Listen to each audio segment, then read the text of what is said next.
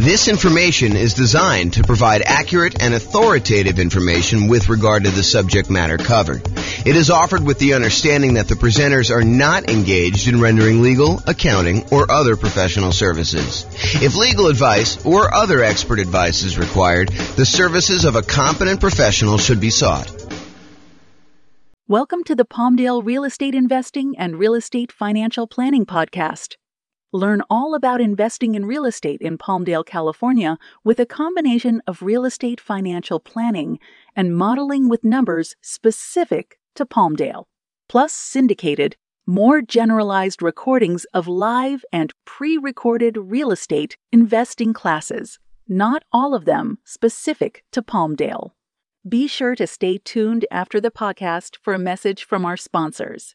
Well, good morning and welcome, everyone. This is James Orr, and this is a brand new class. I think it's going to be a really short class, actually, but it is an important class, and that is actually in the title. It is the importance of loan planning for real estate investors. And you're like, loan planning? What is loan planning? Well, there are limitations on how many and what types of loans you can typically get, and also the preferred order, the order that is going to be optimal for you as certain types of real estate investor. Like if you're going to be a nomad or something like that, then there are definitely a order of loans that you may want to consider. And there's probably exceptions to all these things I'm about to say, but it is good to think about this because you could back yourself into a corner and put yourself in a situation where you wish you would have done things differently had you only known. And so this is my opportunity, my way of telling you in advance so that you do know and you can plan around this. Okay. So before I even begin, I will tell you, these are discussions you should be having with your own lender and your own real estate agent. And so, go sit down with them. And part of what I think a real estate agent and what a lender should be doing is offering you this type of consultation. They shouldn't be, in my opinion, just selling you a house or selling you a loan. They should be helping you plan, helping you kind of like formulate a plan and make sure that you avoid making mistakes down the road. It's not just about getting this deal done. It's about getting to your ultimate goal of being financially independent with real estate, if that is your goal. But whatever that is, you really should be talking to your lender and your real estate agent and kind of getting this plan. Okay, so let's talk about loan planning. First, you can get Fannie Mae, Freddie Mac loans. These are the quasi-government loans that most lenders sell their loans to. You can get those until you have 10 non-owner occupant finance properties. Okay, so you still got to be able to qualify for all these, but your personal residence counts as one as well. So if you have a property that you're living in, you can have 9 additional non-owner occupant finance properties. And then they're going to cut you off from getting additional non-owner occupant investor finance properties from Fannie Mae, Freddie Mac. So that's sort of the rule, is that 10 finance properties. Now, we said that your personal residence counts as one. Any portfolio loans and any other loans you have on like single family homes, condos, townhomes, duplexes, triplexes, fourplexes, any loans you have on 1 to 4 units, they do count against your 10 too, even if they are adjustable rate mortgages and balloons. So adjustable rate mortgages, the interest rate on those loans varies. Sometimes they'll be fixed for 5 years and then they vary each year after that. Sometimes they'll be fixed for 3 years and they vary after that. Sometimes they'll be fixed for 7 years, whatever they are. So all of those would count towards your 10. And any balloons. Balloon is like you have a loan and maybe the payments are based on it lasting for 30 years, but there is a balloon at 10 years, which means that you need to either refinance or sell the property or pay off the loan at the 10-year point in order to be able to continue with that property. Otherwise, the loan is going to be called due and they're going to foreclose if you don't actually pay it. So really those loans, the portfolio loans, any 1 to 4 unit loans, they do count against your 10. So like what if you're buying properties as an owner occupant, like a nomad, moving into the property, living there for at least a year, and then converting those to a rental property and then repeating those properties. And maybe you've done that 5 times so that you have 5 properties and you're about to move into your 6th. Well, all of those would count towards your 10 in total. So realize that all of those loans do count towards your 10. Now, you can get more than 10 if you're buying another owner-occupant property. So let's say you decided you're going to go buy, 10 investment properties. You have a inheritance from mom and dad or your rich uncle, and they actually allow you to go and they give you enough money so that you're allowed to go and buy 10 properties. You've got enough down payments for 10. Are you then, and you get 10 Fannie Mae, Freddie Mac sort of loans where you're putting 20% down, 25% down in order to buy those. Can you go buy an 11th property with some type of Fannie, Freddie, 30-year fixed rate financing type of loan? And the answer is yes, you can, but only if that 11th property is an owner-occupant property. You can buy more than 10, but it has to be an owner-occupant property. So you need to be able to think this through about like how many loans you're going to get and what type of loans you want to get. So if you go and you do, and by the way, it's not just number 11. You can do number 15 as an owner-occupant. There's no limit to the number of owner-occupant loans you can get. And you can convert the previous ones you had to investment properties, but you can't initiate a new loan as a non-owner occupant. You cannot get a new finance property as an investment property beyond loan 10. And that's really what we're talking about. So there's really no hard cap on the number of nomad properties that you can do. Now, you still have to qualify for all these, right? Like you still need to have your debt to income ratio. You still need to have the reserves for that. You still need to be able to qualify with your credit score. But there's no limitation on the number of loans you can get that. So why are we even making such a big deal out of all this stuff? Like I went and I told you that there's this 10 number and like it's important for you to think about, but like what is the big deal? Why are we so concerned about these Fannie Mae, Freddie Mac type loans? Well, one of the reasons we're so concerned about them is they are the 30-year fixed rate loans that you could typically get. If you remember when we talked about all the different loan types we can get, conventional loans and VA loans and USDA loans and, the portfolio loans and commercial loans, if you remember, really the concern about a lot of these other bonus loan products that we have, the portfolio loans and commercial loans and all that other stuff, is that they're not usually 30-year fixed rate financing.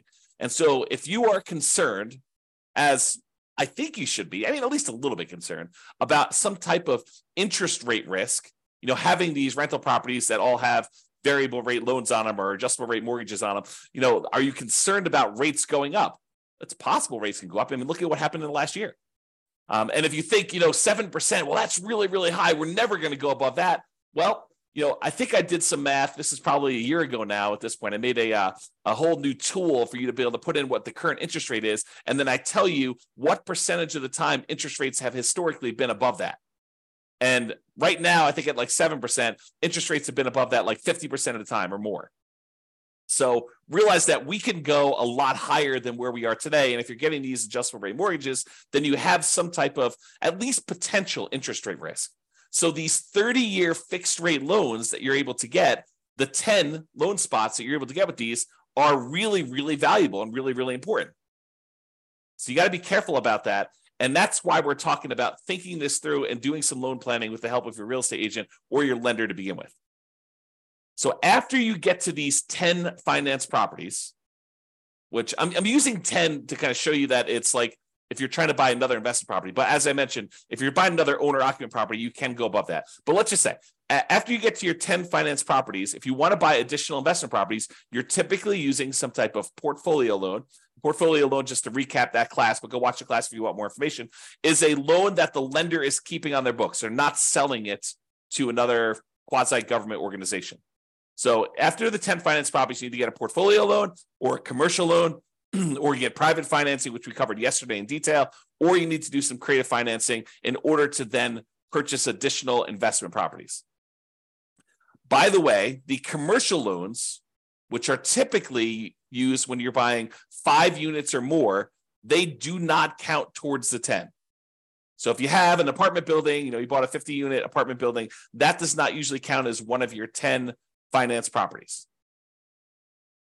So there's kind of a way to kind of think about that too. So, some people might use the strategy of, I'm going to go buy whatever it is, 10 investment properties over time. I'm going to wait for the equity to kind of build up in them. Some properties going up in value, so they appreciate a little bit. You're paying down the loan, so you're paying down the debt, and your equity is increasing. And then eventually, you might use a 1031 exchange where you sell those properties, move the equity from your properties, and you go buy a 25-unit apartment building or 50-unit apartment building or 100-unit apartment building, whatever you're going to do. And then you could start back over with your Fannie Freddie loans if you wanted to do it that way. That is a strategy to do. But it's important for you to think through, what will my situation look like? What will my number of properties and what loans will I have on them? And what will my cash flow be? I mean, like, you're thinking about this whole kind of like process, your vision of what it will look like when you are financially independent. And then you're saying, okay, based on that, how am I going to get there with the loans I have? Which ones of these are going to be my 30-year fixed rate financing loans? Which ones I'm planning to hold long term? And I want to have those really good low interest rate, fixed rate financing loans in place. And which ones am I going to use just as kind of like short term rocket boosters to get this really amplified return in the beginning, return on equity in the beginning, and then eventually you're going to sell those off, 1, 2, 3, 4, 5, 10 years in the future, and utilize that equity to maybe either invest in something else or pay off the existing properties you have or whatever you're going to do there. So understanding what gets you to financial independence and what that looks like for you is important. And then sitting down and figuring out which loans are going to go with which properties is what we're talking about. Loan planning. How you're going to get those loans and which ones are going to be there and what will look like at the end. And if you have to do some really complicated stuff in the middle, what it will look like in each one of those complicated stages. Okay. So use your first 10 loan spots wisely. These are the 30-year fixed rate loans with low interest rates and typically high mortgage balances, especially if you're doing some type of like nothing down nomad / house hacking strategy, or low down nomad versus house hacking type strategy where you're basically buying properties with 3% down, 3.5% down, 5% down, or nothing down if you're doing USDA or VA for the first couple ones. So make sure you think through these ones because they're typically the really high mortgage balance ones, and they typically have relatively low interest rates compared to the other loan products you can get, and they're fixed rate financing. So have a good loan plan and think that through. Now, one of the considerations when you're thinking about this is if you know that you only have 10 of these and they tend to be the better loan products you can get, you may want to think about trying to use larger loan amounts for those if you can. Now, I'm not sure this would be my overriding principle, but if you have a choice, if you're on the fence and it really doesn't matter if you go a little bit larger or a little bit smaller, using these in order to get a larger loan spot tends to be better. And here's why. Imagine for a minute, you've got 10 loan spots, which you do. And you could use those loan spots to go buy 10 $100,000 properties today. Or you could use those loan spots to go buy 10 $300,000 properties today. If you fast forward into the future and you bought the 10 $100,000 properties and they eventually get paid off, and sure, they're appreciating and stuff like that, but we're going to assume that we're talking about in today's dollars what they're worth. Once they're paid off, you have 10 $100,000 free and clear properties, which is about $1 million worth of property.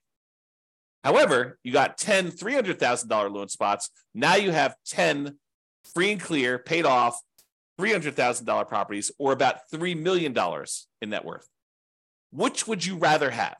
Would you rather have $1 million in net worth? Or would you rather have $3 million in net worth? I know this sounds overly simplified, but that's what we're talking about. If you take larger valued properties and larger loan balances, and you use those optimally for your fixed rate 30-year financing, that's what we're talking about. The difference is deciding which ones and which size loans you ultimately want to have paid off free and clear at the end. Okay, another little trick if you're doing these. So we've been talking about you're limited to 10 30-year fixed rate financing loans from Fannie Mae, Freddie Mac.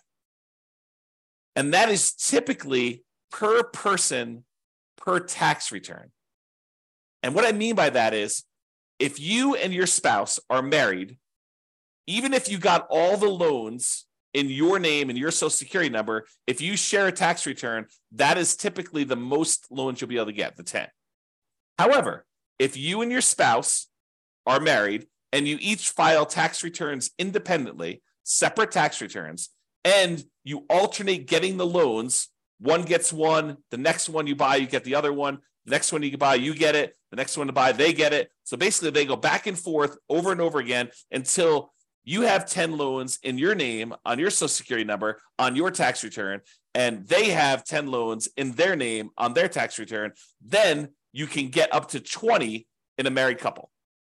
But again, you're going to want to check with your underwriter to make sure that your underwriter is interpreting the rules that way and that this is going to be okay with them. Because if they're not, maybe you check in around with a few other lenders to make sure that you do this. But if you really know that you're going to want to have more than 20 of these loans, then you could plan that ahead of time and separate them out. You don't want to go like this. This might be one of the more concerning things to do, kind of like one of the pitfalls you might make is you get loans and you don't need your spouse on there to qualify, but you put them on the loan anyway, just because you want to have them on the loan. Like you feel like you're doing this together in an act of solidarity, and you decide, hey, look, I'm going to put you on the loan, so we're going to do this. You don't need to do that if you can qualify for the loan by yourself. Now, you could talk to an attorney to make sure that your estate plan is set up such that if you pass away or they pass away, that you're set up correctly.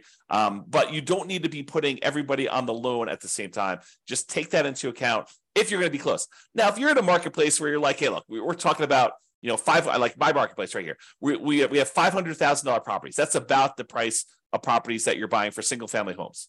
And if you know you need, 6 of those in order to be financially independent, and you're not planning on buying twice as many as you need, then letting them grow for a while and then using the proceeds to sell off half of them to pay off the other half. If you know that you're only going to need 6, then we really don't need to do that complicated loan planning. 6 $500,000 properties will get you $3 million. For a lot of folks, $3 million of paid off free and clear properties at the end is going to be enough. Not for everybody, but I think for a lot of folks that number would get you there. Okay, if you're getting, whatever it is, $2,500 a month in rent on a property, about a third of that's going to be in operating expenses. So, you're probably doing about $1,600 a month.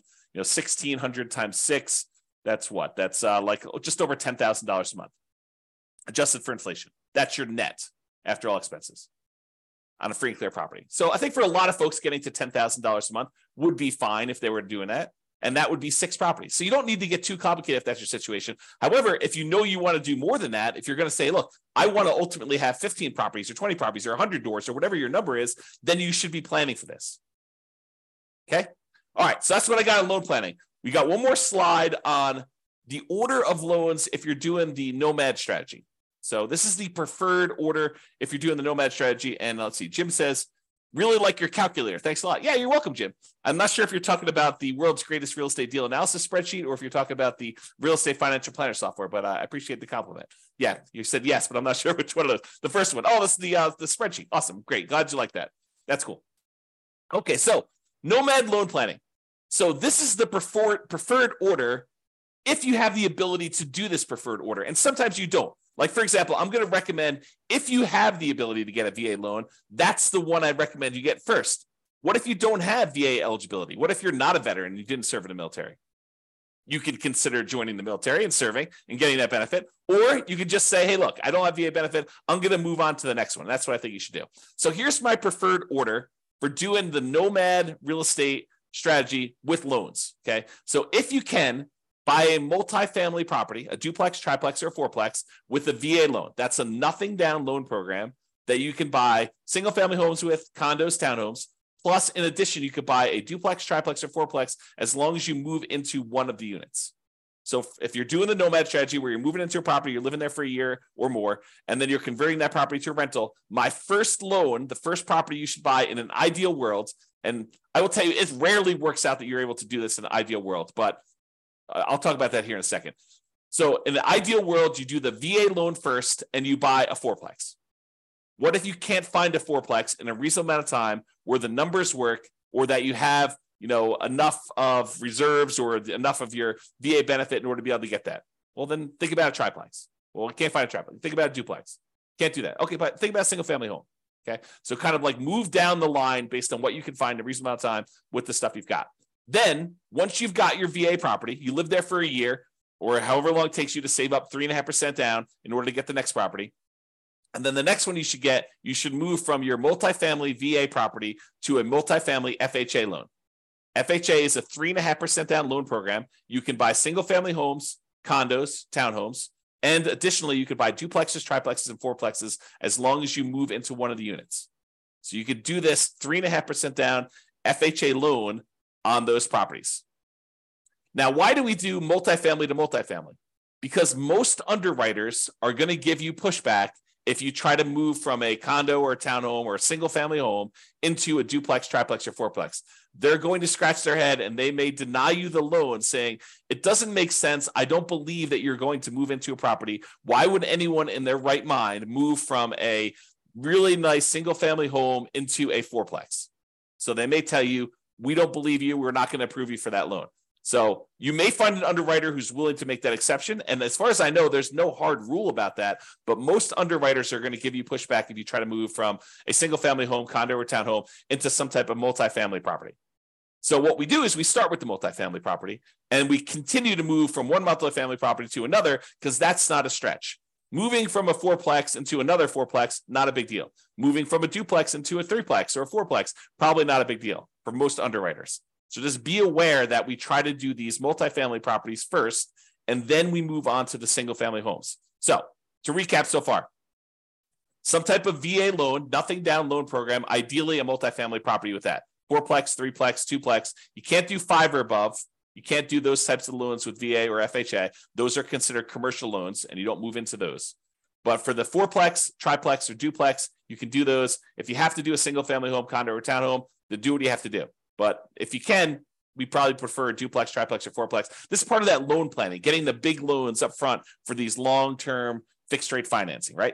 So multifamily VA first, duplex, triplex, fourplex, then do a multifamily FHA next, duplex, triplex, fourplex ideally. If you have to do single family home, condo, or townhome, do that. Then after we get through those, then we move on to conventional financing, or in some really rare exceptions, if you've lived in the FHA loan long enough or the property values have gone up fast enough, sometimes you can refinance the FHA loan into a conventional loan, then do another FHA loan as well.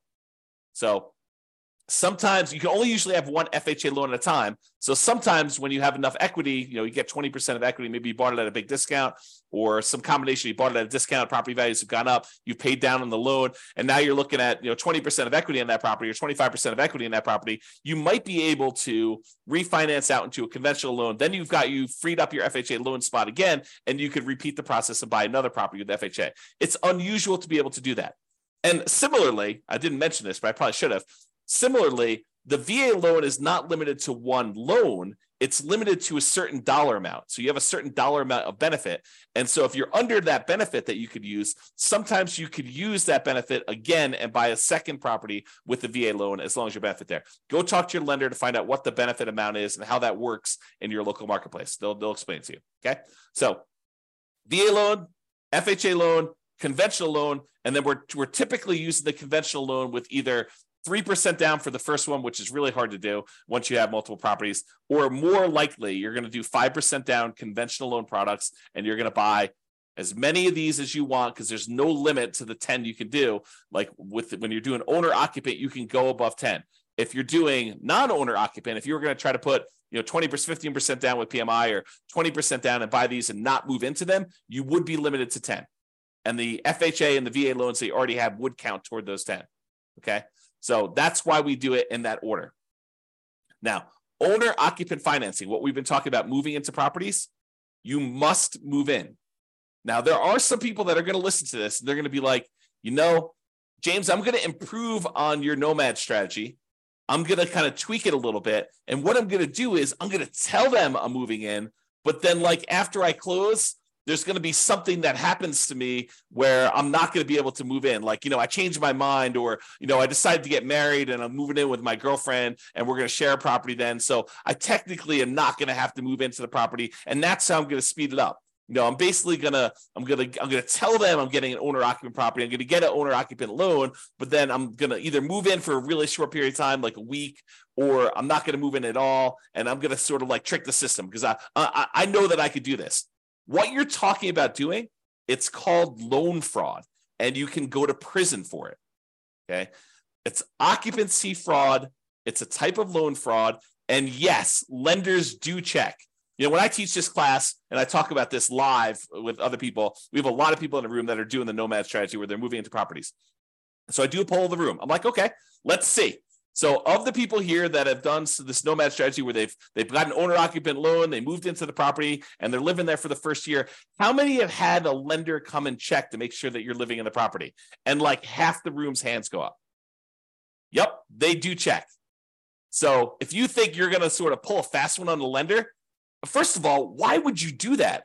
You've got a partner in a lender who's going to loan you, 95% or 96.5% if you're doing an FHA loan, or 100% if you're doing a VA loan. You've got a partner who's willing to loan you literally millions of dollars to do this strategy to help you become like financially independent and rich. And what you want to do, your first instinct is, let's screw them over.